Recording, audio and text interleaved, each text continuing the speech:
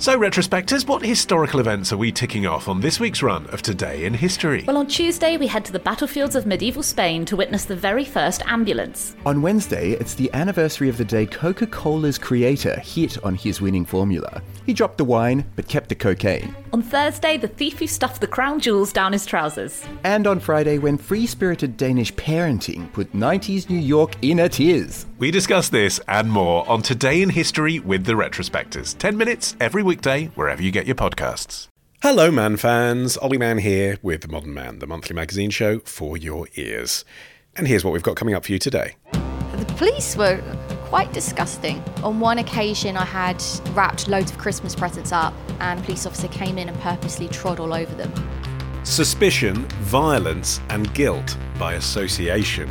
One lawyer's quest to exonerate her own brother. Plus. But if it does happen, then don't be surprised if your piercer equips you with what's known as a rubber chicken. Alex Fox on the pros and cons of getting your dick pricked, and Ollie Peart goes a-milking. It's all to come in this edition of The Modern Man.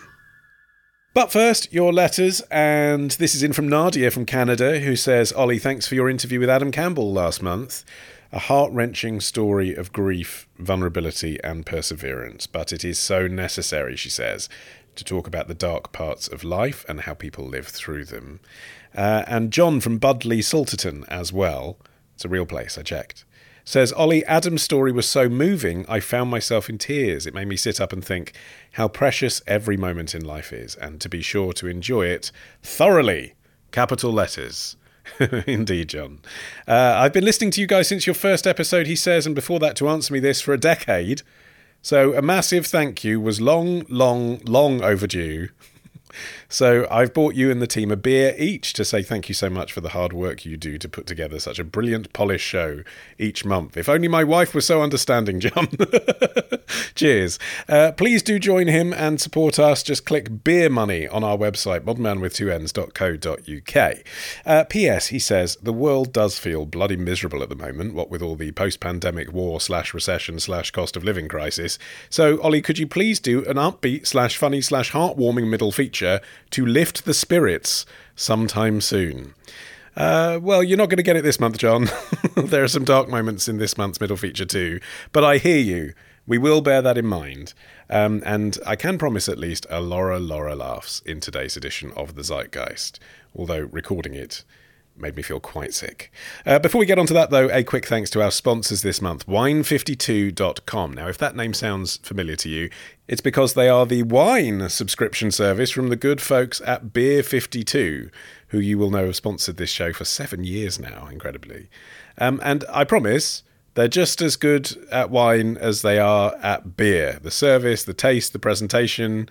Their wine boxes are so good. You get 3 bottles each month. I got a truly scrumptious citrusy one from Portugal this month, fresh, white, fruity one.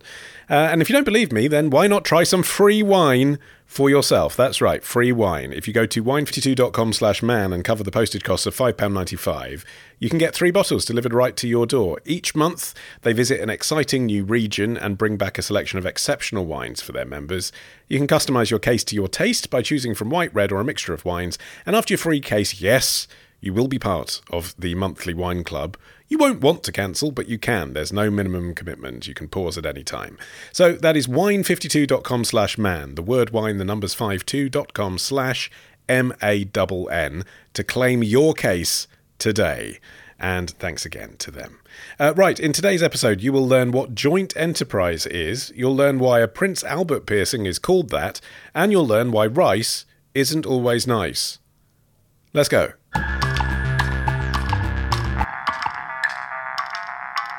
Right, time for the Zeitgeist, your trends tested with Manscaped, with a man who has a new job, I'm told, Ollie Peart. Today is my first official day, and rather than working on the job, I'm here recording this. Do you want to commit this to record? Yeah, I am a senior content producer for the BBC. Content producer, that's a very BBC job title, isn't it? What does that actually mean? Yeah, it's just content, isn't it, Is it Ollie? making tea?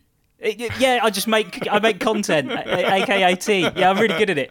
Let's talk about your trend for this month, which is vegan milk. Oscar in Preston wrote to us last month and challenged you, well, first of all, to tell us what's in it. So I imagine, having had a month to research the side of a bottle, Yes. that is an answer you can provide. Well, specifically potato milk was the question, wasn't it? Yeah, well, he'd been to Waitrose and spotted some potato milk in the wild and was scandalised by its existence. Yeah, and he's asking about it because potato milk is set to be, Ollie Man, the big plant-based milk trend of 2022. Oh, is it? He's on it, is he? He's on it. I mean, we're into, what, April now? And I've Those yet press to see it on releases the shelves. are looking dated. Yes. Yeah. And I've yet to see it. I haven't actually seen it. Have you seen potato milk? I mean, if we can expand potato milk to include vodka, I'm a frequent consumer. No, you definitely can't. So what's in it? Maltodextrin, pea protein, rapeseed oil, fructose, sucrose, calcium carbonate, and of course potato, 6%. Yeah, there's a high proportion, isn't there, of rapeseed oil? Like, you mentioned rapeseed oil like it's just one of the ingredients.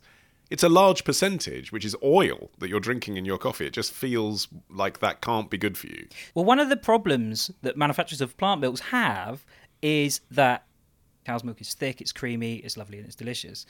Plant milk is basically, you know, in its essence, if it was just the plant-based milk, it's literally water and the thing that you're putting in it, the nut or the potato or the, you know, the plant-based thing. So the reason that all of that other stuff's in there is to thicken it up and make it more creamy. And the other thing is, it doesn't have the level of protein in it that cow's milk has. That's one of the reasons that cow's milk originally was promoted as like the health drink, you know, got milk, that kind of thing. It's because of the amount of protein. It was advertised as a health thing. And with plant-based milks, they just don't have that, with exception being soy. Soy milk does have quite a high amount of protein in it, but all these other ones, oat milk, that kind of stuff, they don't. So they have to put things in like B12 and vitamin D, all those kinds of things to try and make it more healthy than it actually is, because it's basically just water and nuts. Now, as ever here in the Zeitgeist, we like you to get hands-on. So we have a selection of Ollie Peart milk in front of us. Yep, I've milked it myself. Before we get to tasting that, can't wait. I suppose we should answer the question as to people listening to this wondering why this is such a trend. Like, it's now got to the stage that I see oat milk and soy milk not just in posh coffee shops run by hipsters in Shoreditch, but everywhere. Like, you know, if you went to Asda, you could probably get a soy milk latte, right? So the reason is, as far as I understand, to do with sustainability in the environment. Why? Well, simply put, it is more environmentally friendly than cow's milk because you have, I mean, I think globally there are something like 250 million dairy cows, you know, and they produce a lot of methane, they need a lot of water. It's a highly industrialised process which causes a lot of pollution, so it's not great. That's one of the main reasons. You don't have that same impact when you're producing things like oats and soy and nuts. There still is an environmental impact, but it's not to the same extent as dairy or cow's milk. But then the nuts, if they're not grown in Britain, for example, then come on a plane or a boat, that has an impact, doesn't it? Well, that's what I'm saying, yeah. There's still and if you had a cow in your garden, I mean, I don't, Yeah. but if you had a cow in your village, say, and you knew where the milk came from, is it still more like environmentally friendly to buy a carton of oat milk? Well, probably not, but back in the day, you know, drinking cow's milk was actually seen as like a bit of an odd thing to do. And the only people that did drink cow's milk were farmers because the pasteurised process wasn't a thing. They had the cow straight out of the tit, mate. Yeah. And they could drink it, whereas everybody else just saw it as slightly barbaric and a little bit weird, squeezing a cow's teat and drinking it. And actually, it was linked to a lot of infant mortality because it wasn't pasteurised. You know, and people were supplementing breast milk with it. Exactly. And also, in Western Europe, northwestern Europe especially, we drink a high amount of dairy compared to other parts of the world. They don't really drink it because they're lactose intolerant. We're not. There was some weird like DNA mutation about 10,000 years ago, which meant that Northern Europeans can handle drinking lactose. So 90% of the UK population can drink dairy, whereas 2/3 of the world's population can't. And actually, the world's most drunk milk, animal milk, is goat's milk, not cows. A complex evolutionary process that you've just Exactly. distilled down to straight out the tit, mate. Yeah, exactly. All right, I can wait no longer, and not just because I have 1, 2, 3, 4 espressos in front of me, which are making me crave caffeine. Let's drink your milk. Yes. What are we starting with? Well, let's start with just shop-bought soy milk. Now, I have not made soy milk, but this is the most widely drunk plant milk in the world still. So we're going to use it as Okay. kind of like a a control. A benchmark. A benchmark. Yes, There we go. okay. Okay, Good. so, Suddenly feel like I'm a master chef and you're taking this seriously. I like it. So this is Alpro. Yeah. Yeah, it's been around since the 80s. Okay. You're swilling it around like it's a cocktail and spilling No, but you soya should- milk all over the floor. Stop you doing should, that. You should shake plant Okay, milk. normally with the lid on. Okay, so smells like milk. Does it? I mean, I honestly think that's disgusting. Okay. So that's before we've even got to yours. Now that's the no sugar all pro, isn't it? Yeah, it's no sugar. It doesn't taste like milk. It tastes like soya milk, and it's for me, it's a bit emetic. Oh, okay. Honestly. Oh, really? That bad? Yeah. Yeah, I don't find that pleasant, and I can taste the oil. That's what we. I mean, maybe just because we've Really? just been discussing it, but I feel like it tastes not of milk, but more of oil than Okay, milk. that's interesting. Right, so I've got two others here. So what we're going to jump onto next is oat milk. Okay. Because we can do a direct taste test. I'm not going to tell you which one we drink first. Okay. That's the whole point of the blind taste test. I see. Here we go. He's moving them around on the table like one of those dodgy card shark geezers. Take your pick. Okay. So I don't know whether this is peat milk Yep. or Oatly. That's absolutely right. Yeah, you don't know. The smell is neutral. Okay. That's more pleasant. Than the soy milk. More pleasant than the soy milk, and taste. I mean, what it tastes of is milk, something close to milk. Okay, cool. I'd be happy with that as a milk substitute. Okay. I prefer milk, but it's fine. Okay, so I'm going to then- guess, therefore, that is the Oatly and not the peat. If rude, you've made isn't one it? that tastes like that, I'll be impressed. Come on. Okay. This one smells of oats, like overpoweringly of oats. This one smells like a bowl of Alpen that's been left in the sun. So this is definitely yours before I've even tasted it. Okay. But here goes. You've got the colour right, though. The colour looks right. Yeah, okay. Here goes. Mm-hmm. Oh, my God. Is that really that bad? I mean, it's not intrinsically unpleasant, but it isn't coffee. So what would you say if I told you that was Oatly? I'd tell you you're absolutely making that up. Yeah, and you'd Yeah, be right. yeah, that's right, That's yeah. mine. Yeah, that is I mine. mean, weirdly, I prefer it to the soy milk that you can buy in the supermarket. Oh, really? Okay. Yeah. Oh, well, that's quite good. But because it's a more pleasant taste than the soy milk, Mm-hmm. it tastes like oats. It tastes like an oat drink. Well, this is If you sold that as an oat drink, it's all right. It's not because I've drunk it straight. It's really disgusting. But this is the thing with like making your own vegan milk. So there's loads of recipes out there, and it's actually really simple to do. The way to make it is it's literally oats and water, and Yeah, you blend it. tastes up. like it. Yeah, and Yeah. you put it through a nut bag or like a cheesecloth, that kind of thing. You filter it through. And when it came out, I was like, oh wow, it actually looks like milk. This is going to taste really good. I'm really excited about this. I can make my own oat milk. I don't have to buy it anymore. And then I tasted it. I was like, it's not creamy. It hasn't got any flavour. It literally tastes like slightly oaty water. Yes, it it's does. just not nice. Yep, agree. Good. What else have we got? Right, I called that, by the way. I've given that a brand name. that Oh, one. sorry. That is Ollie's. What's it called, Ollie? Ollie's Oats. Everyone will want to buy one. Ollie's Oats.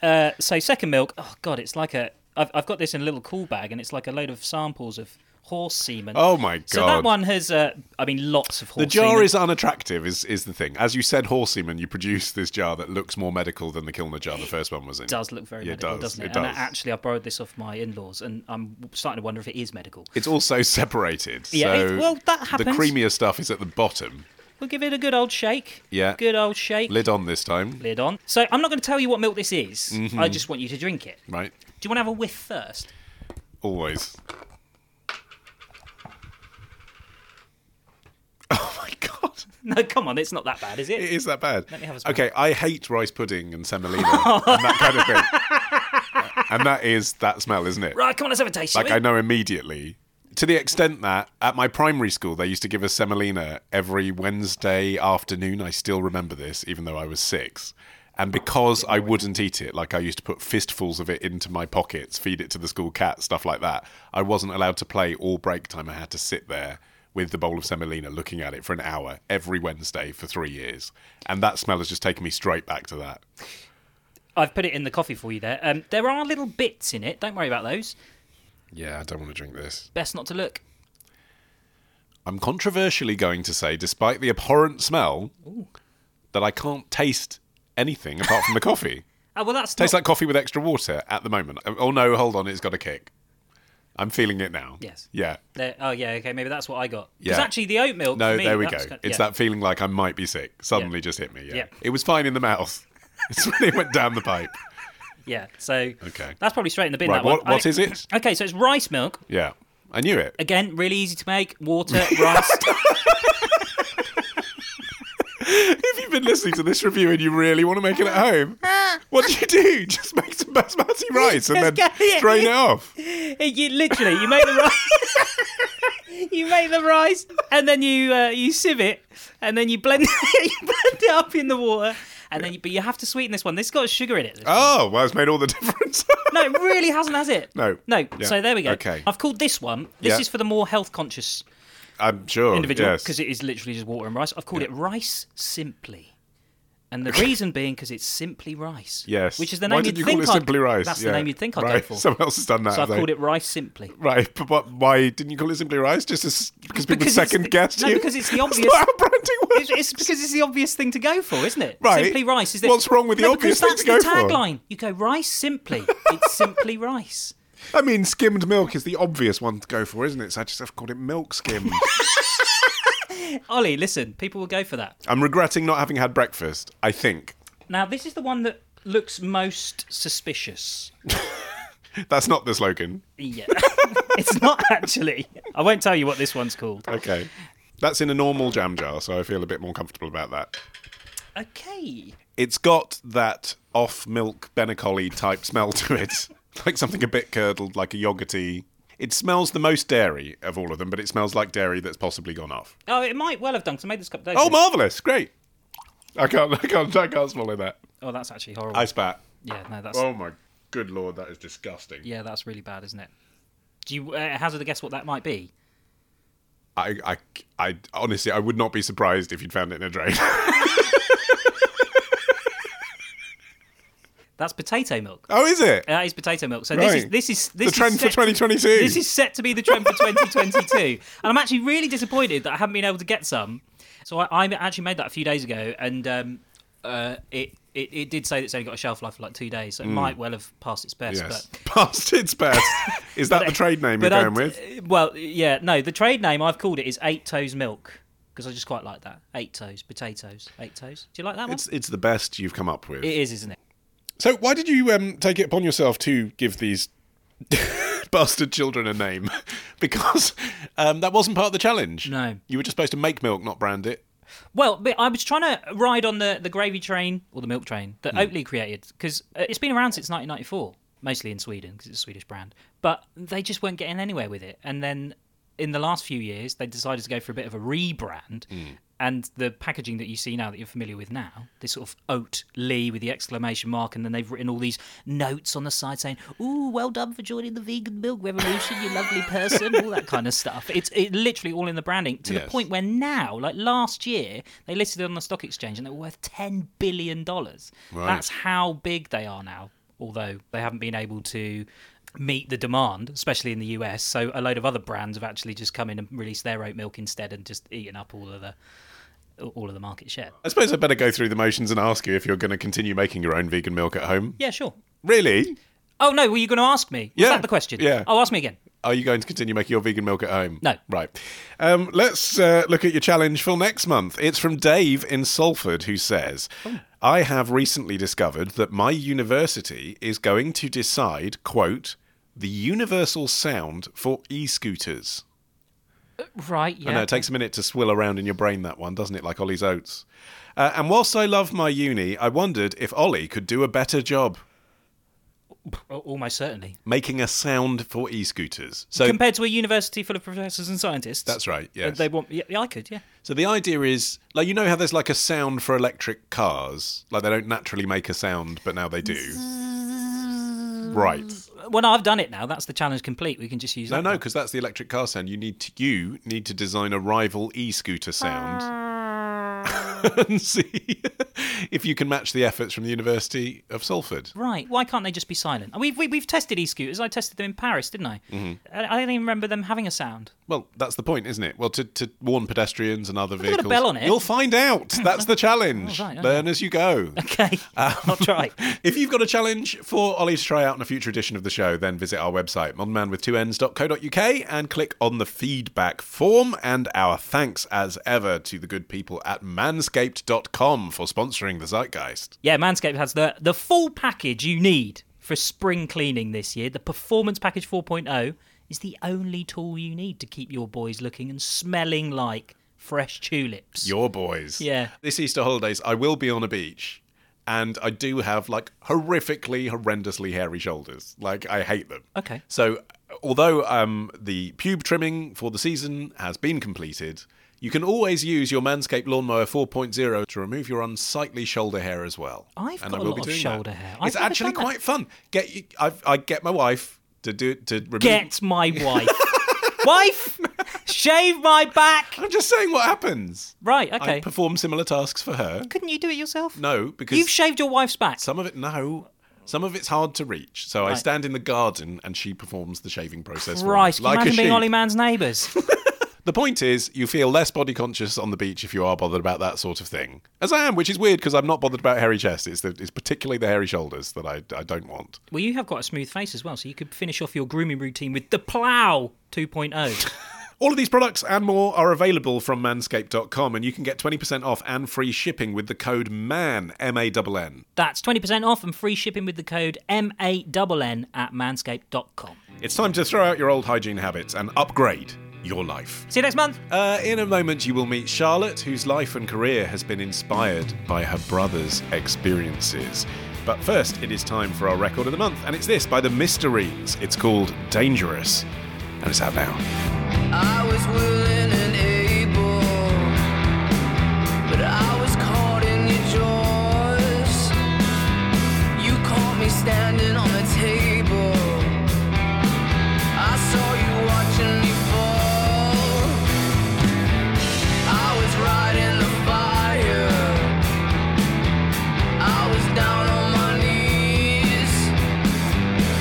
For you said that desire. Oh, it's such a dangerous thing. It's such a danger. It's such a danger. Oh, it's such a danger. Now, why do you do the job that you do today? My guest today, Charlotte Henry, is a criminal defence lawyer, and that's a profession that she got into thanks to the experiences of her brother, Alex.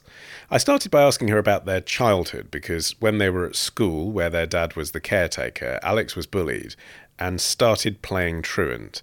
And when Charlotte was 11 and Alex was just 7, their parents separated, and Alex took it badly. His behaviour got worse. But Charlotte was always a shoulder to cry on. Oh, he was a nightmare. He still is. We're very, very close. Like, we speak.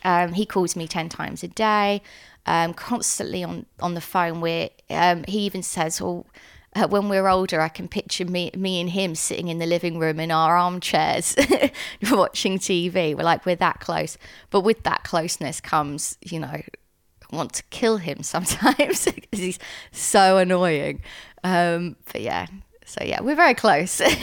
Did you resent him a bit, though? I mean, when this was going on with your parents, and then the focus is all on him, not you. Oh, yeah. I had so many arguments with my mum saying because Alex would get away with anything. And I thought that therefore she loved him more than me. And that was the basis of a lot of kind of my arguments with my parents. I'd be like, you love Alex more. Alex gets away with anything. Stuff like that. And how did their divorce affect you? It was difficult, mainly because they had shared custody. So I would be one day at my dad's, the other day at my mum's. It's very difficult to pack up your school books and stuff and have a different bedroom each night. So what kind of behaviour are we talking about here? So we used to get very agitated and walk around the room and move things around, like almost quite twitchy. And my dad had an axe for chopping up wood, and he started hitting the wood with the axe. But then with the axe, he then looked at the fireplace, which was also made of wood, and just went chip, like that, like impulsive, just chip. And it wasn't done in any form of aggression. He was just obviously highly anxious at that point. And it was just, he was walking around, moving objects around and stuff like that. And I looked at him and I thought, oh God, here we go. So Alex put it down, and then Dad came down and noticed it quite quickly and went, right, which of you took that axe and hit the fireplace? And Alex was like, it wasn't me. And then I was like, well, it wasn't me. But yeah, and then Dad kicked off.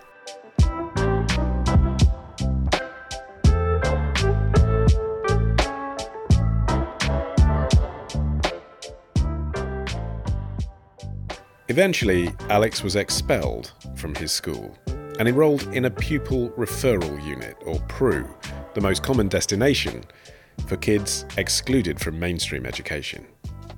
My brother was very gifted and talented, especially in maths. He was always top of the class in maths, but there wasn't the level of teaching in those facilities to help him continue along that track. Some kids are in there because they're very naughty. Some kids are there because they have other difficulties. So it was almost like a daycare centre for kids to try to keep them away from criminality. And then he stopped going to the pupil referral unit, and because he said, this is pointless. He kept saying it's pointless him going. He wasn't learning anything. And so they came round and they installed a computer at my dad's house instead. And they said, fine, he won't come to the pupil referral unit. He can learn off this computer. And then I was like, oh, okay. So he's just out of education then at that point. Because obviously listening to that now, loads of kids have just spent lockdown learning from home, but a computer in the early 2000s software. is a slightly different scenario. There was no software or learning stuff on this computer. It was just the computer. So really, Alex was left to his own devices from age 12. So he started hanging out with the other kids that didn't go to their pupil referral unit. Right. They would all hang out together, and then he would actually turn up outside the school he was expelled from and say hello to his school friends. Did he ever turn up at your school or to your group of friends? How did you feel then? Were you embarrassed by him? No, I kind of thought he was cool. So I was in my high school, and he turns up with a couple of his friends. And they had a water gun, and they water gunned my school, all the students. And I was like, oh, it's my brother. And I thought my brother was quite cool for doing that. So I'm 4 years older. I'm like, oh, my brother's cool. When did you start getting more concerned? Probably when I moved in with my dad, and then the house started getting raided by the police. So my mum moved out of London to be with her boyfriend at the time. I just enrolled at Brunel University on a law degree, and I moved in with my dad. And I think that's when I kind of saw, oh, this is actually quite bad, because the police raided the house, I think, like 3 or 4 times. What does that mean? Does that mean them turning up like in the middle of the night, banging on the door? So sometimes it was they just come and knocked on the door to execute a warrant for arrest because they believed Alex did something. And so they would come in and they would also search the house. But another time it was at like 4 o'clock in the morning, and the door was cracked off its hinges because they thought that we had loads of Class A drugs on the property. And did you? No, no, it didn't. It's because of the group Alex was hanging around in. So they believed that the group was involved in dealing Class A substances.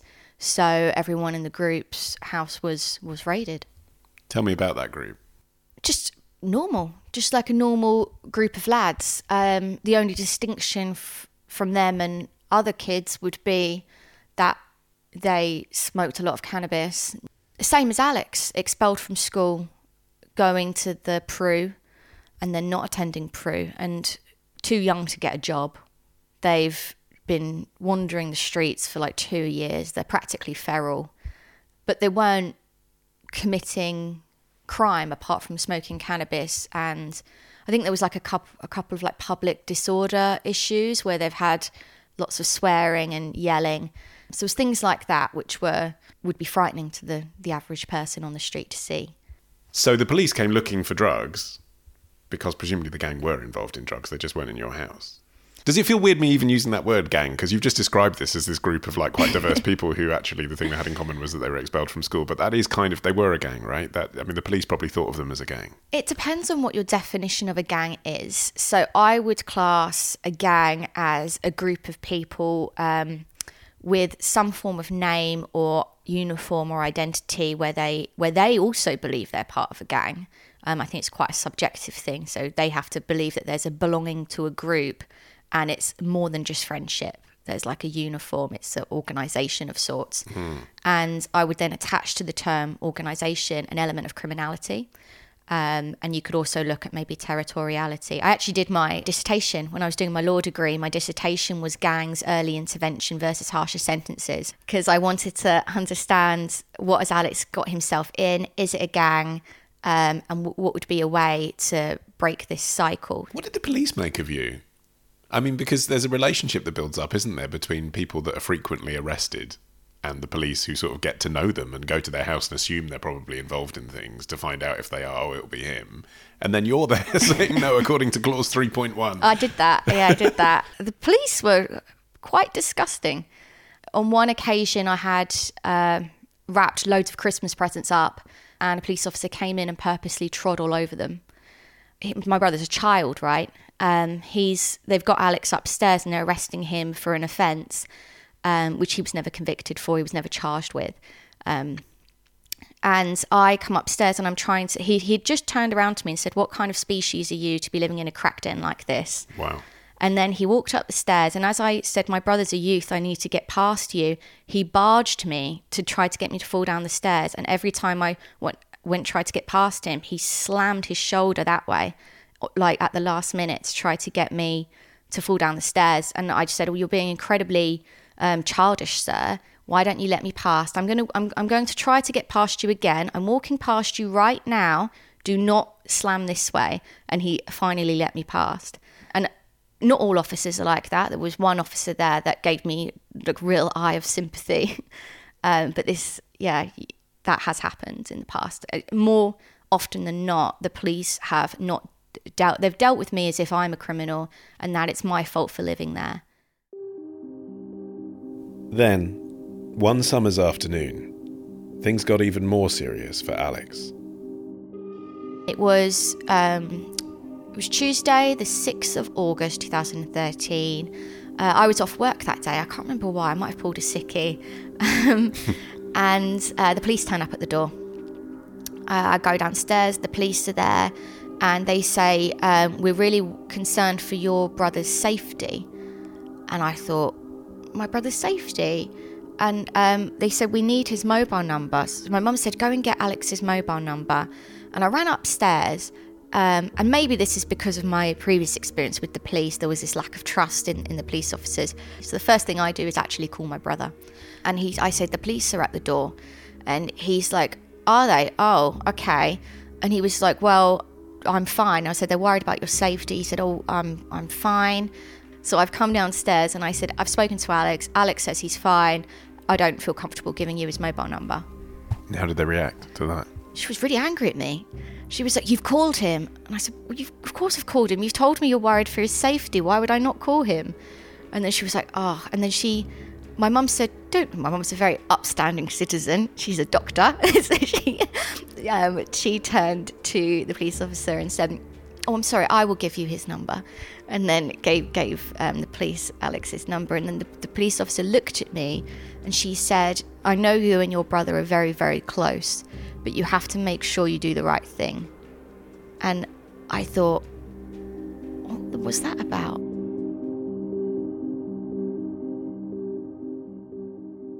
So after the police left, at some stage a lot later, I remember receiving a text message from my friend Kaylee that lives in Acton Town, which is quite close to Ealing Broadway. And she texts me and she says, someone's had their throat cut in Acton. And I say, oh my God. And she said, well, she had heard from the local shopkeeper that some young lad has had his throat cut and is dead. So I call Alex and I say, Alex, some lad's had his throat cut in Acton. Is everyone okay? Like all of his friends and stuff. Because they released the age of the boy as well, and it was quite close to Alex's age. And Alex says, yeah, everything's fine. What do you mean he's had his throat cut? And I said, well, just exactly that. He's had his throat cut and he's died in Acton. And then afterwards, Alex starts calling me quite a lot, saying, are you sure? Call Kaylee. Are you sure it was his throat? So I call Kaylee. Kaylee, are you sure is that what Andrew said? It was definitely the throat. And she says, 100% it's the throat. The shopkeeper saw everything. And then so I go back to Alex. It's 100% it's the throat. The next day I was in work and I got a call from Alex And he said, Charlotte, I need to borrow some money. And I said, well, how much do you need? And he said, I think it was a few £100s. And I said, I don't have a few £100s. I'm broke. What do you need that for? And he was like, are you sure you can't borrow me it? And I was like, no, I'm not borrowing you it. And then he said, okay, well, I have to tell you something else. I've got something really, really important to tell you. But the first thing I need to tell you is that my girlfriend is pregnant. So he said that his girlfriend is pregnant, and on the Friday, it's their 12-week scan.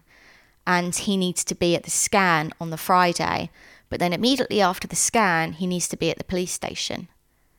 So I didn't immediately go to the police station point. I went immediately to the pregnancy point, because both are idiots. And I can't believe that they went and got pregnant.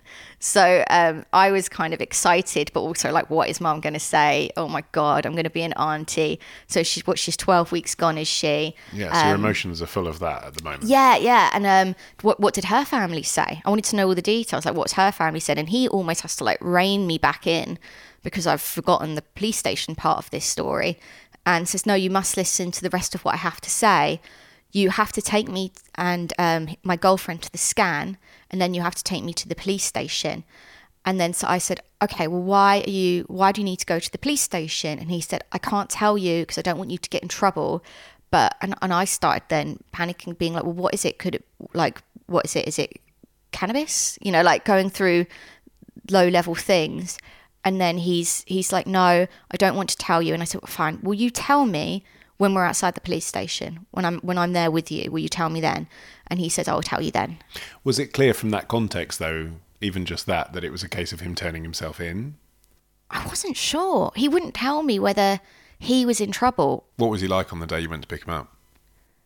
I didn't get to. On Thursday, he was arrested for attempted murder, and grievous bodily harm with intent. How did you find out about that? I was in my bedroom and I received a text from my dad. What did it say? AMM GBH 18. Did you know instantly what that meant? Yeah, I knew instantly what that meant, yeah. It's something linked to this stabbing. It must be.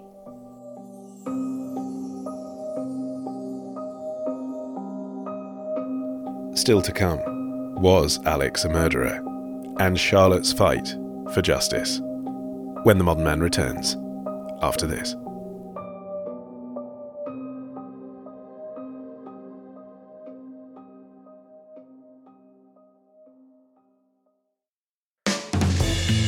Look, Man fans, I know shopping for clothes can be a hassle. How it looks on the model isn't always how it looks on you. You never know how things will fit, and there is just so much choice. Well, that is where Stitch Fix come in. They send someone, an actual living human, out to shop for you. Someone who knows your size, what you do and don't like to wear, and how much you like to spend on each item. Stitch Fix, quite simply, take the pain out of shopping for clothes. The outfits arrive at your door a few days later, and you get to try everything on at home, decide what to keep, and then send anything else back.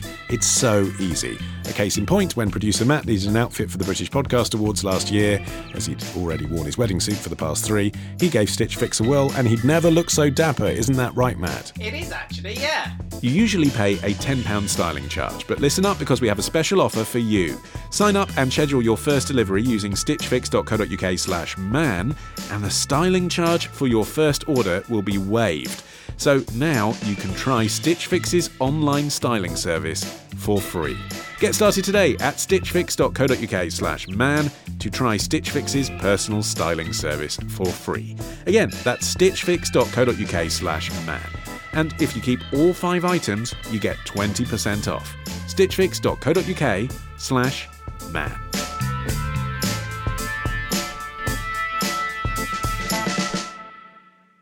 Back to my interview with Charlotte Henry now.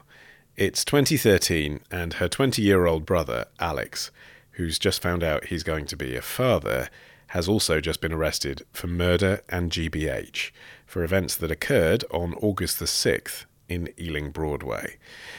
Of course, Charlotte couldn't know then what had really unfolded. but here's what she's learnt since about what happened that day. So, my brother was out shopping in Ealing Broadway that day with 3 friends. He was with Janelle Grant-Murray, Eunice Taib, and Cameron Ferguson. There was a sale at JD Sports and TK Maxx, and they wanted to go and look through the sales. Quite quickly after arriving, Eunice Taib, who lives a few short moments from the shopping centre, just literally like off the main road, he decides that he wants to go and meet a friend to buy some cannabis, and would meet the rest of them outside his house. It was a really hot day, so they intended to just kind of relax in the sun for the rest of the day after that. After Eunice left, Janelle decided to go and wait for Eunice outside of his house because it's sunny. As he walks down Eunice's road, he comes across a group of 4 men that were just kind of socialising in the sun also around a parked car. He made eyes with one of the young men, Taki Kaziki, and Taki Kaziki made eyes at him. One of them gave the other one a disrespectful look. It can't be certain who gave that look. But what we do know, and which is captured on CCTV, is that Taki approaches Janelle. Words are spoken. Janelle turns around and begins to walk back up Eunice's road towards the shopping centre. And where's Alex through all of this? Shopping. He's in TK Maxx or JD Sports, one of them, and he's on camera. You can see Janelle look over his shoulder, and when he looks over his shoulder, he realises he's actually being pursued by these 4 men. Janelle starts to kind of begin to walk faster. They walk faster. He begins to jog. They begin to jog. Janelle ends up sprinting. As he gets to the junction, the end of that road, he bypasses Eunice. Eunice has arrived on scene, and he says something to the effect of, "These guys are trying to bang me," as in fight him. He runs into the cost cutter, which is right next to him, and he grabs a bottle of wine, and he comes out brandishing the bottle of wine as a weapon. And you can see with his gesturing, it seems to be that he's saying, "Stay back or I'll hit you with the bottle." In retaliation, the Borhain Kaziki and Taki Kaziki, who are 2 brothers, they remove their belts to use as weapons also, and begin kind of lassoing them and then wrapping them around their knuckles. There's a standoff which takes place for probably around 10 minutes. It's like 6 20-somethings in broad daylight.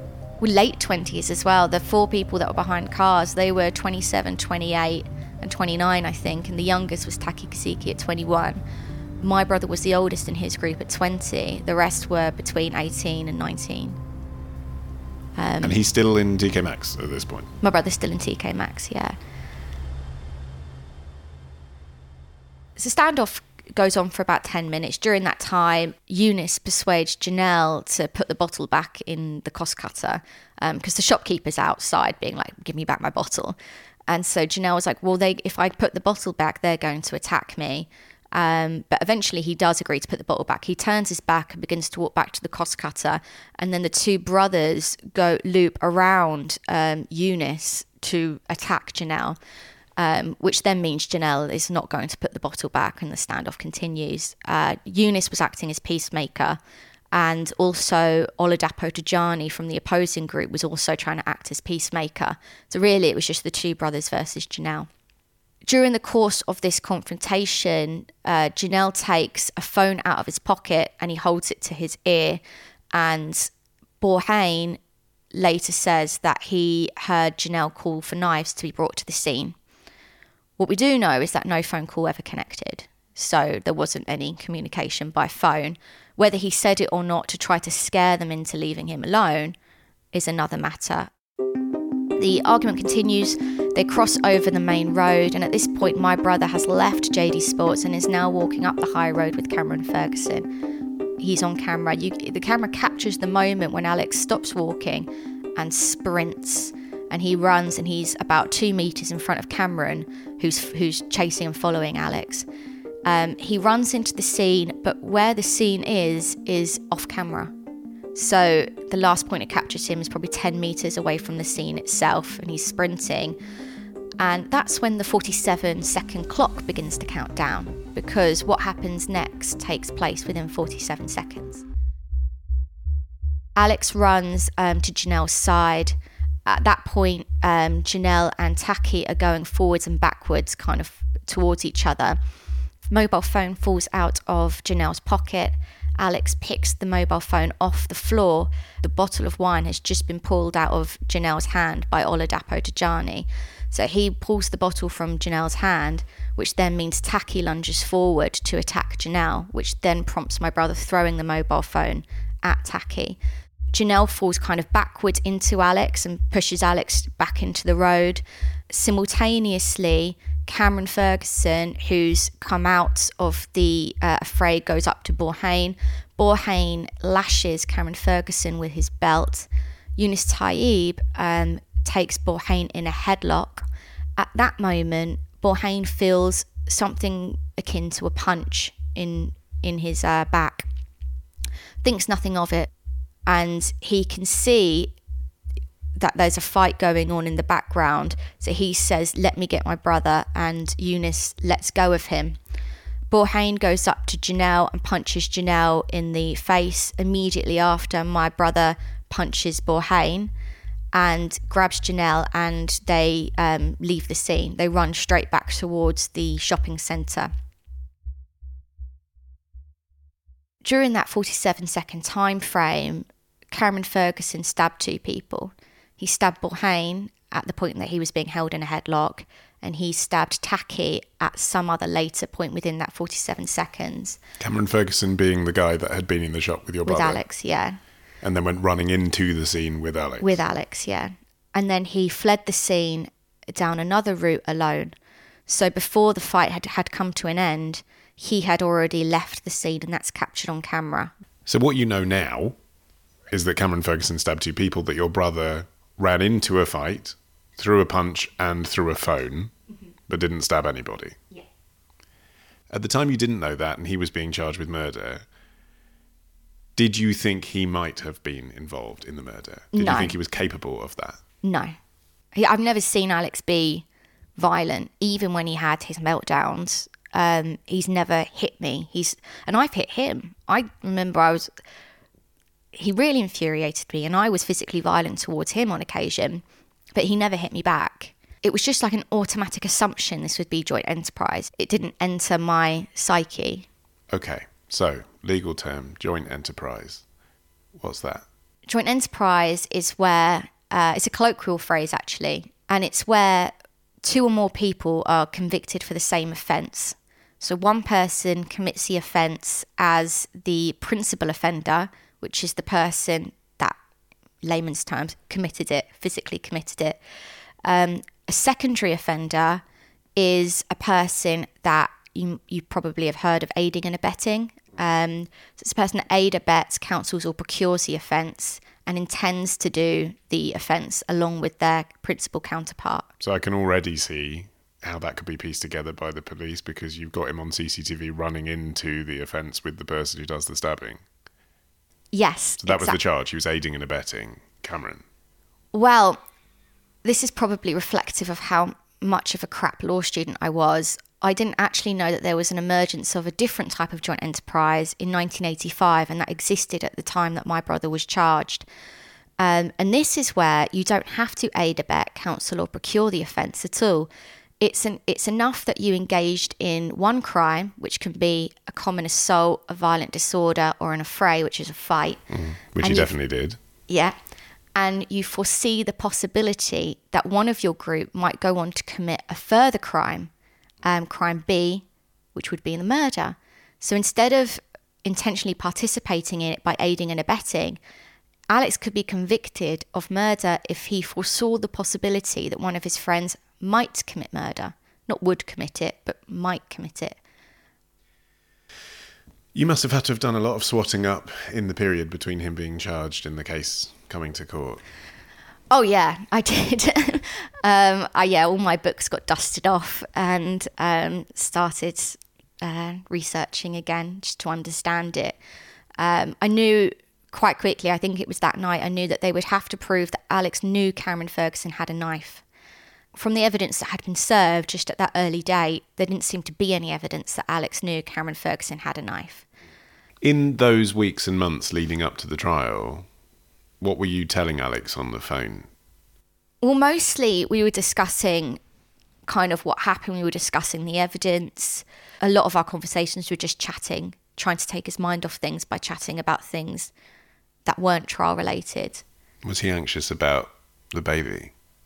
Yeah. So he wanted to know that the baby was healthy, that the scan went well. I remember at one point us discussing the possibility that he might be offered a manslaughter plea. Will he plead guilty to manslaughter and us, or GBH with intent, and whether he would accept that. And I was adamant that he shouldn't accept that because he didn't know Cameron had a knife. He didn't foresee that someone would be stabbed.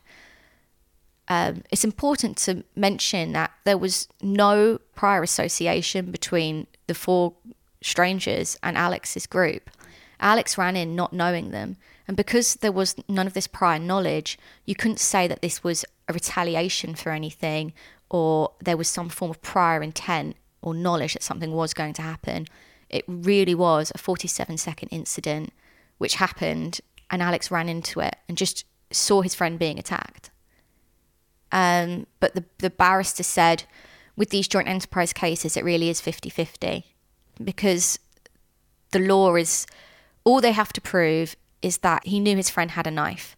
Once you know your friend has a knife and you're involved in a fight, of course you can foresee that his friend might stab someone. You can foresee all manner of things. Every time I'm on a plane, I foresee the possibility that it might crash, and you just hope that it doesn't. Yeah, and you're talking about groups of people in parts of London that routinely carry knives, frankly. So even if he did know then, he might not have known, but it would still be likely that he might have been. I mean, that's just who you're hanging around with. That doesn't mean that you support murder. Yeah. So, yeah, the barrister said 50-50 on whether he gets convicted or not. And the difference is enormous in terms of sentence, right? Because if it's joint enterprise murder, the sentence is the same as if he personally had done the stabbing, right? Yes, once you're convicted under joint enterprise, you're liable to be sentenced as if you inflicted the fatal blow yourself. Whereas if murder isn't proven, then what would the charge even be? Manslaughter? Manslaughter. So if Alex didn't foresee that a knife would be used to cause serious bodily harm, but foresaw some level of harm might be caused, then that would be manslaughter, which might be like 12 years, do 6. Right. Whereas murder is life. Murder starts for 25 years, mandatory minimum sentence, and you serve your whole tariff and then you apply for parole. 25 years is the earliest point in which you might be released if you satisfy the rules on parole. So you're talking about the difference between Alex seeing his baby when they're 6 years old or when they're an adult. Yeah. When the child is older than Alex was before Alex went to prison.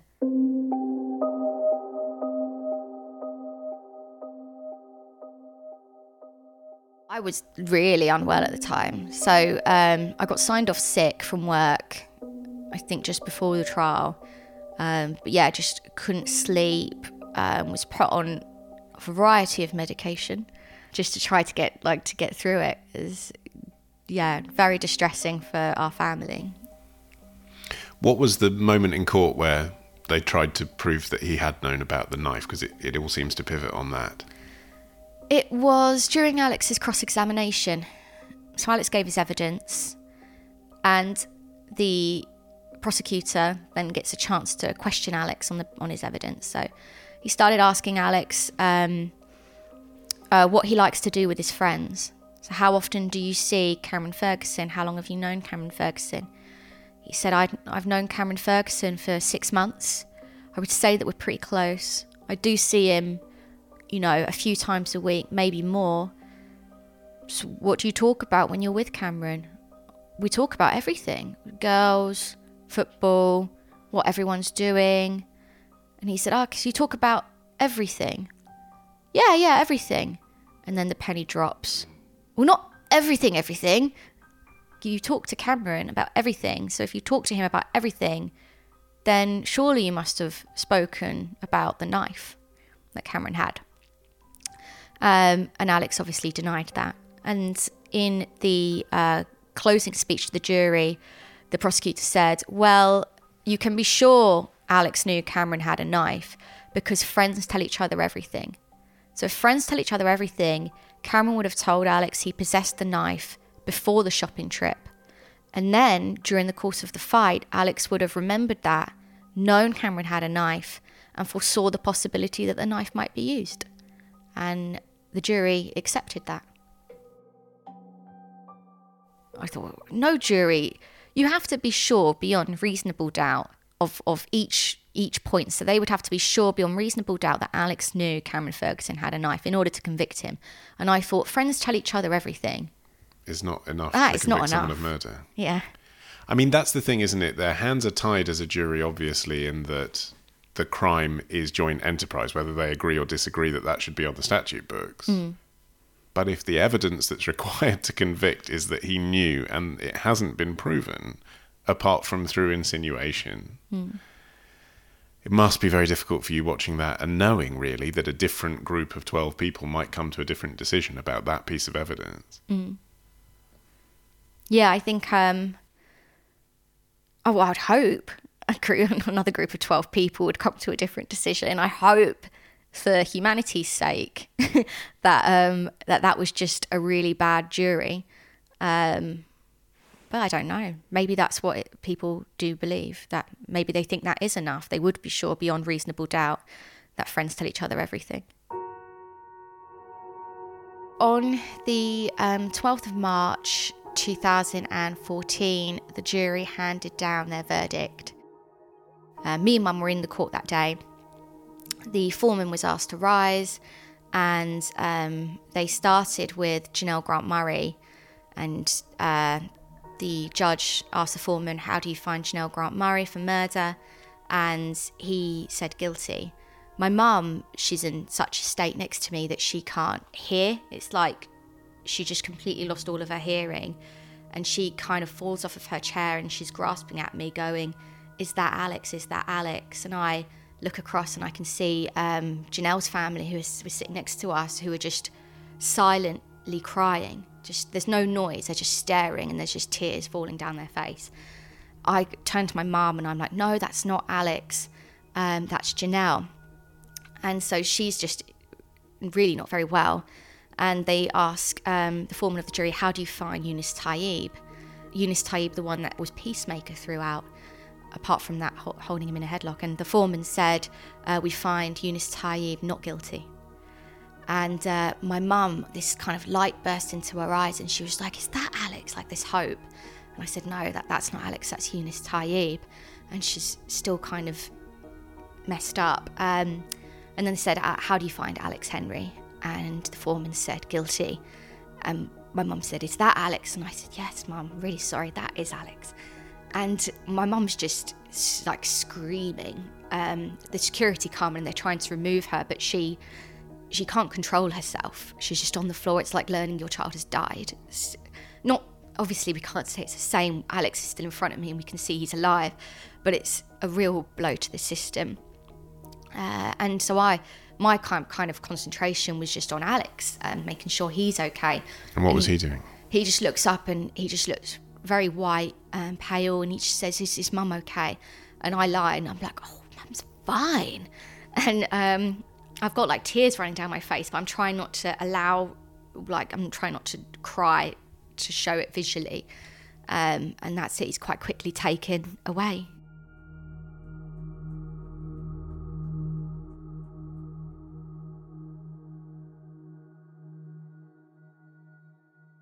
So following conviction, a member of the public wrote to me via Alex's website that I created, which is dedicated to exonerating Alex.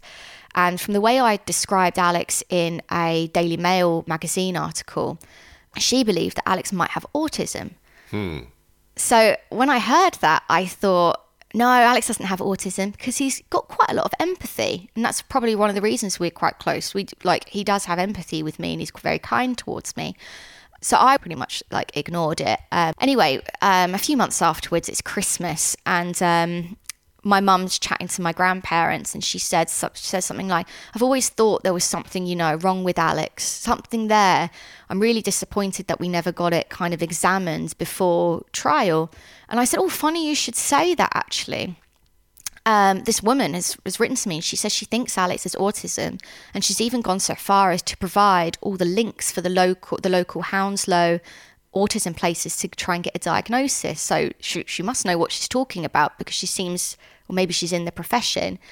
And my mum, that was like red rag to a bull. She was going for that. My mum's actually a doctor of psychology, and she used kind of her connections to try and find out who the best people were in the field of autism. And obviously the best was Professor Simon Baron-Cohen, who's the head of the Autism Research Centre at Cambridge University. He did it pro bono, for free. So visited Alex at his then prison, which was in Cambridgeshire, and diagnosed Alex with autism. And he wrote a long report which said that autism is very relevant to his current conviction, because it's highly unlikely Alex would have known Cameron Ferguson was going to stab the victim, foreseen he was going to stab the victim, and therefore Alex can't be guilty. Because there's an absence of that sort of foresight. Yeah. Autistic people, they have this thing called a deficiency with theory of mind. So theory of mind is our ability to understand the emotions and intentions of other people and then predict other people's behaviours. Alex would have really, really struggled to know that Cameron Ferguson possessed the requisite intent and foresee that he would act on that intent by stabbing the victim in 47 seconds in a very fast-moving situation. I mean, if there was a fight between a group of people that I knew, even if I did know that one of my friends had, I mean, okay, I don't hang out with people that have knives on them, but they might have a penknife, or they might have, like you say, a bottle. Lots of things could be used as a weapon. I mean, the fact that I knew they potentially had a weapon, it seems insane that could justify a charge of murder. Yeah, I agree. And the Supreme Court agrees with us both, because the law was in fact abolished. They said that foresight is not enough. You must intentionally participate in the crime by providing assistance or encouragement. So if Alex's exact case came to court now, he couldn't be charged with that? Well, he might still be convicted. They might still think that his presence is encouragement, or, that he physically assisted by being part of the fight. But certainly his conviction is unsafe. He was convicted under a law which has now been abolished. And also, very importantly, the current law, Alex must have known that his friend would stab someone, not just foresee it. There has to be knowledge. And in the factual matrix of Alex's case, it is accepted that it's spontaneous, it's accepted that it's between strangers, and it's accepted that it happened in a very short space of time. And the evidence suggests there was no prior communication between Cameron and Alex. And yet he is still in prison. He is. Why? Because when you appeal based on a change in the law, it's very difficult. We have to actually prove that we're innocent of the offence. So we have to prove that if we were to be tried today, the jury categorically would not have convicted us. Of anything? Of murder. But if you can't be charged with murder because the charge doesn't exist anymore, that's not provable, is it? It's not provable because juries don't give reasons for their decision. So although the jury only had to find in these cases that the defendant foresaw that someone else might die, it doesn't mean that they wouldn't have also believed that they intended to assist or encourage the offence too. And currently, the law, you could be convicted of murder for just your mere presence at the scene, because presence is enough for the jury to infer encouragement from. So the evidential bar for the current law going forward, because mere presence is enough, because that is so low, how can we prove that we wouldn't have been convicted? So this has come to a head recently, hasn't it? It's been an ongoing campaign you've been involved in, but what's the latest? Since I suppose this has all gone down, I've qualified as a lawyer and I've drafted a private members bill. Private members bill means something to be debated in the House of Commons? Yes. And how do you get that in the queue? You just campaign your local MP? At the start of every term, I think I'm using these words right, I'm not entirely sure, the MPs pull their name out of a ballot, and people that are kind of number 1 to 5 get the most amount of time on the parliamentary calendar to bring forward a bill and debate it and try to get it through. I'm going to wait till the next term and find out who's at the top of the ballot and then try to write to them. But in the meantime, in case that doesn't work, we're circulating a parliamentary briefing pack with the bill and a letter which is addressed to government to try to get their support for our private members bill. Do you get the sense that there's momentum behind it? Yes, we've got a number of MPs that are happy to take this forward, although obviously our aim will be going for someone with the ballot. There's probably, I'm going to go with like 30 MPs, ballpark figure now, which is 10% of what we want. The problem is, I guess, that it's a difficult sell as an election winner, isn't it? I think most people listening to this who've been on the journey with you and understand Alex's story would absolutely agree with what you're campaigning for. But I'd also speculate that most people, man in the street, if they heard, do you think someone who's behind bars for murder should be retried to lessen their sentence a bit, that they might still be found guilty of murder? It's a harder sell, isn't it, to campaign for in a general election? I think if you say someone's been convicted of murder, but the law that convicted them was abolished, there's a decent chance that they might be innocent. Should they have a retrial? They were convicted on the basis that they foresaw, not intended or participated in. I hope, by and large, people would agree that that person deserves a retrial. And you don't think that joint enterprise in itself is problematic, right? So like if the classic example is someone and their accomplice rob a jewellery store and, you know, the guy... You're in it together. You're guilty you're together. In it together. Yeah. So the guy who smashes the window is just as guilty as the guy who's waiting in the bike to take him away. Yeah. Because they planned it together. It's Absolutely. just in this specific case of murder and knowledge. Knowledge and no participation. Yeah. So if Alex had, for example, said, stab him, Cam, Alex is guilty as a murderer. You've encouraged murder. Of course Alex would be guilty. And I tell you what, it would almost be a relief to me because I wouldn't have the weight on my shoulders to keep fighting, which is exhausting. I mean, even if it all goes your way, so even if actually your bill gets debated and Parliament backs it, and then there's an appeal, and then Alex wins the appeal, you're still talking years away, right? Yes. It's very likely that Alex might have served his whole sentence. He's got 11 years left of his sentence. He might have served that already by the time he's released, but he won't be subject to life licence. So at least he'll be out and can live his life rather than, the fear of being recalled back into prison and monitored in the community and having something as horrible as murder. There's no worse a crime, is there? And what about for you? What's motivating you? Keeping Alex alive. Suicide is not uncommon in prison. And if you're a miscarriage of justice and you've been wrongfully in prison for 19 years. So yeah, keeping him alive is probably my motivation. And second to that, getting him out of prison. Charlotte Henry. If you'd like to support her campaign, there's a petition you can sign, and you can download her briefing pack to send to your MP as well. Links are on our website. And remember, if you've got a story you'd like to share on the show, just fill out the feedback form there as well, modernman.co.uk. Up next, we're off down the foxhole to talk Prince Albert piercings. Alex Fox is back with your sex questions after this.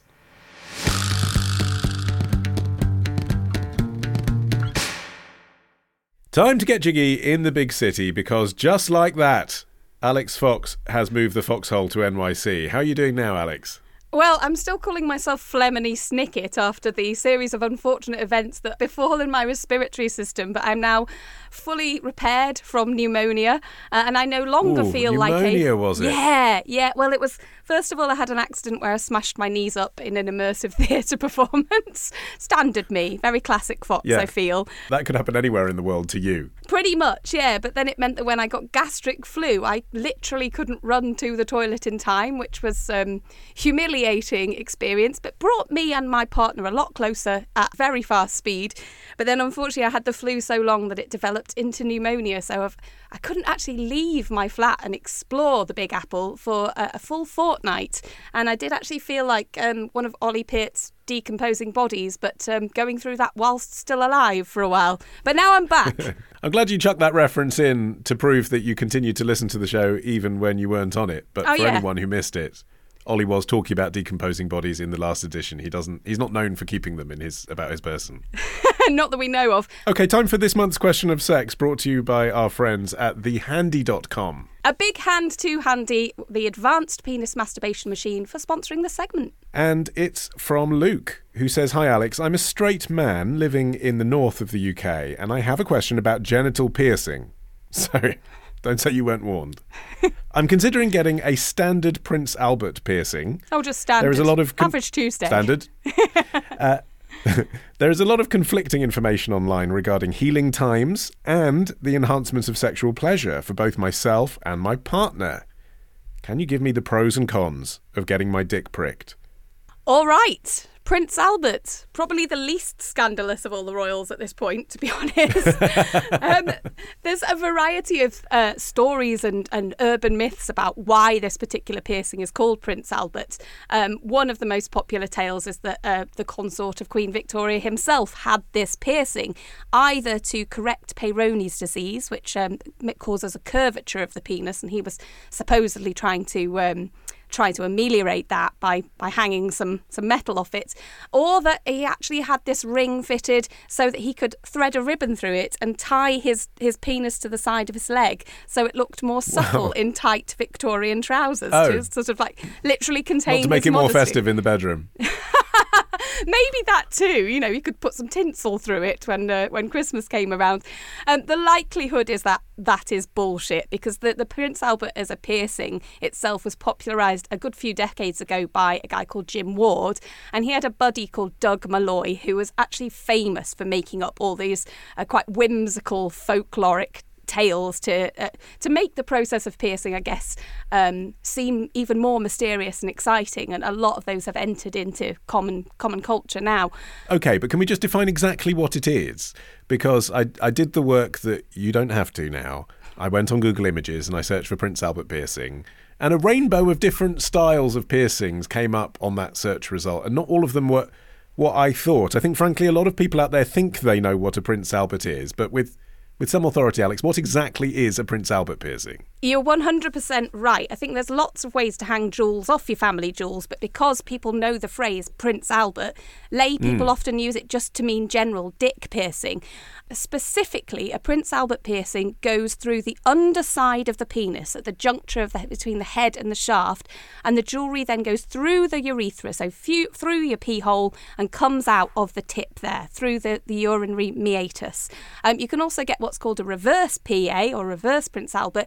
That goes from the top of the glands and passes through the urethra. But either way, they both go through your pee hole. Right, yes, it's literally through the eye. Through the eye of the tiger. Yeah, exactly. Yeah. And also, so the pictures that I saw as well were of circumcised penises, which is another thing. I think some people colloquially talk about it being a pierced foreskin, but it isn't, is it? It's not a pierced foreskin. Actually, whether or not you are circumcised is something key to consider when you're thinking about adding this particular style of jangle to your dangle. I spoke to two people, the first being Elaine Angel, who is a piercer who specialises in putting holes in genitals and nipples. She's the author of the Piercing Bible, which has recently been updated, and also Mike Hill, my buddy in Bath, who runs Broad Street Studio. He has 7 genital piercings himself, and has pierced me, albeit not below the belt. They both told me that even though a Prince Albert piercing looks quite full on, it actually encompasses much less skin than the average earlobe piercing. It goes through some of the thinnest pierceable tissue on the body. And because it actually goes through the urethra, which is an area where it's quite vascular, there's a lot of blood, but there isn't really so much cartilage. It's a relatively easier piercing to heal than you might imagine. It generally takes about 4 to 8 weeks of healing. The process of piercing itself is fairly fast, thank fuck, frankly. It involves putting a little tube down your pee pipe, which a lot of people actually say is the most uncomfortable part. So it's generally warmed and lubricated to try and ease that discomfort as much as possible first. But yeah, they pop that little tube in, and then with a needle pierce from the outside into the tube, and then thread the jewellery through. Depending on your own personal body, the bleeding that follows that can be particularly alarming. Not for everybody, not everybody bleeds. But if it does happen, then don't be surprised if your piercer equips you with what's known as a rubber chicken, which is where they'll wrap the end of your meat and tooth edge in some medical gauze and then put a medical latex glove or rubber glove on the end. It kind of looks like a coxcomb. It looks sort of like a chicken's head, but it's loose enough that it allows the blood to be caught in the fingertips of the glove, and is apparently more comfortable than trying to use a condom to catch all that goo. So that's a delight. I mean, and the healing process, you know, when you're talking about an earlobe, I mean, you're not using that earlobe for anything else, right? But when you're talking about your penis, that's something that even if you're abstaining from sex or manage to control your erections, you still need to wee out of. You need to wee out of the very hole that's been pierced. So you're going to be agitating it, aren't you? Yeah, I mean, another thing to consider is not just that it might sting when you go to drain your spuds, but also if you put an extra hole in the place where pee and ejaculate tends to come out of, you might find that it's more difficult to control your spray for either of those liquids. So it is quite common for people with Prince Albert piercings to, particularly if they want to pierce standing up, they have to develop a method where they sort of like hold their finger over the piercing hole in order to direct their stream better.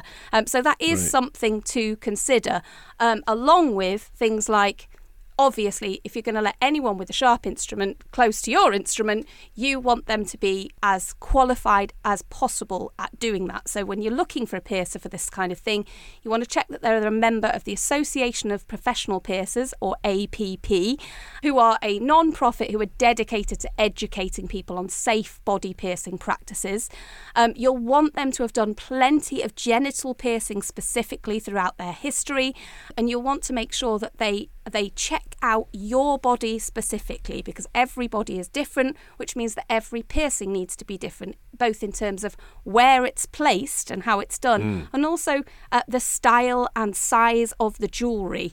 Because penises change size when they become erect, it's important, for example, not to have a ring or a barbell in there that's too thin, or it can effectively, it can act as a cheese wire when you're trying to get down to business.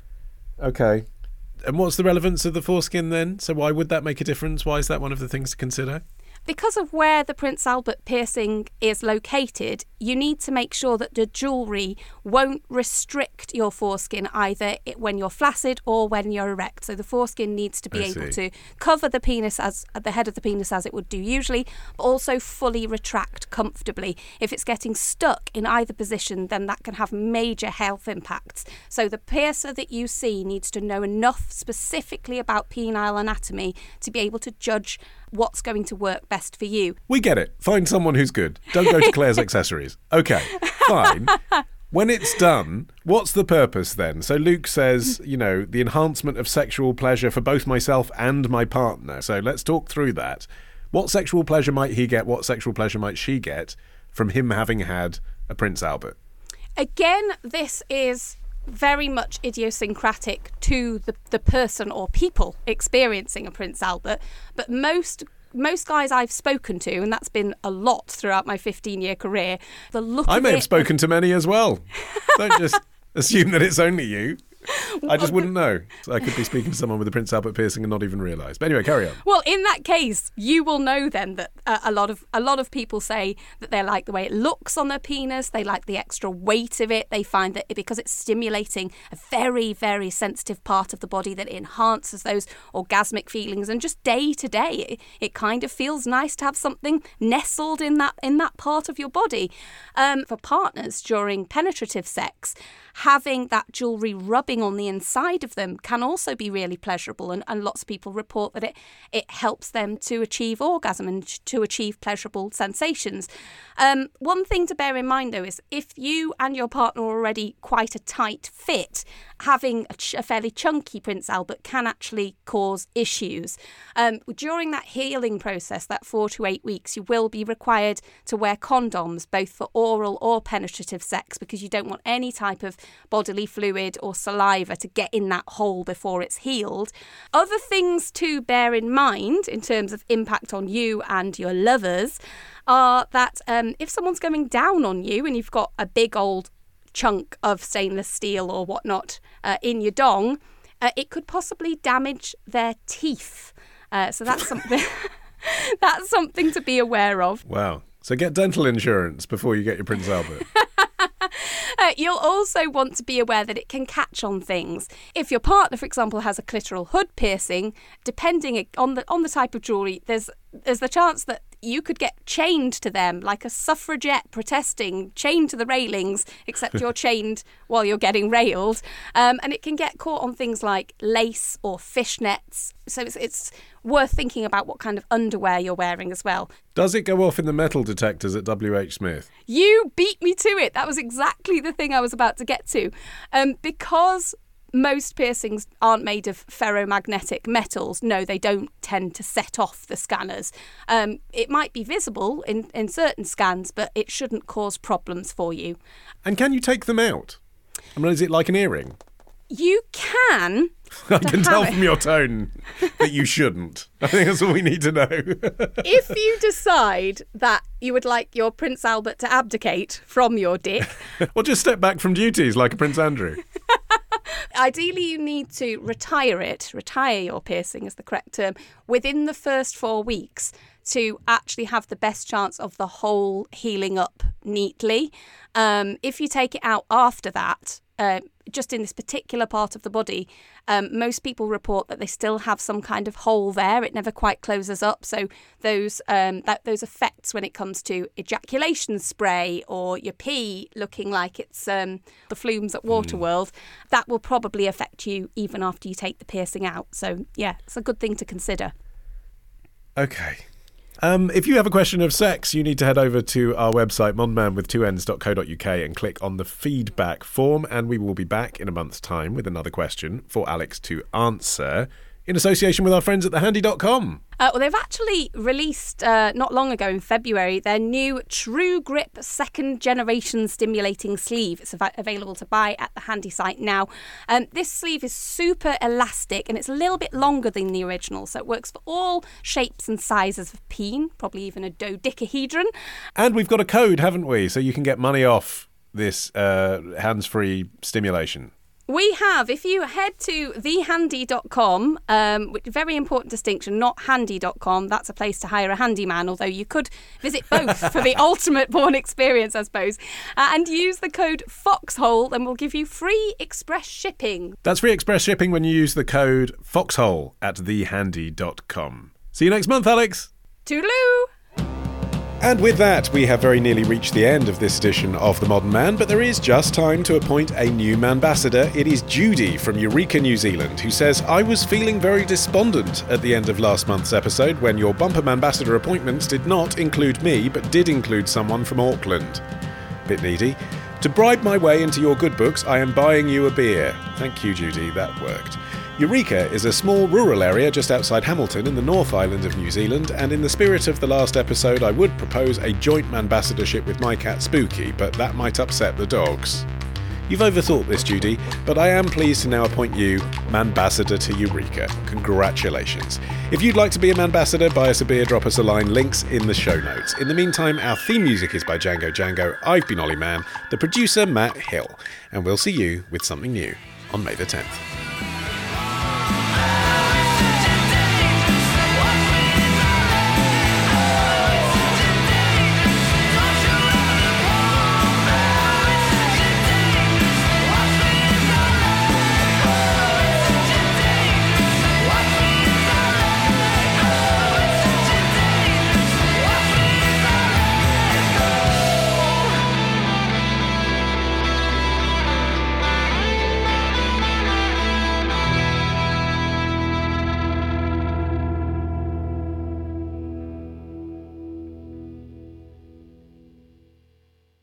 So, retrospectors, what historical events are we ticking off on this week's run of Today in History? Well, on Tuesday, we head to the battlefields of medieval Spain to witness the very first ambulance. On Wednesday, it's the anniversary of the day Coca-Cola's creator hit on his winning formula. He dropped the wine, but kept the cocaine. On Thursday, the thief who stuffed the crown jewels down his trousers. And on Friday, when free-spirited Danish parenting put 90s New York in a tears. We discuss this and more on Today in History with the Retrospectors. 10 minutes every weekday, wherever you get your podcasts.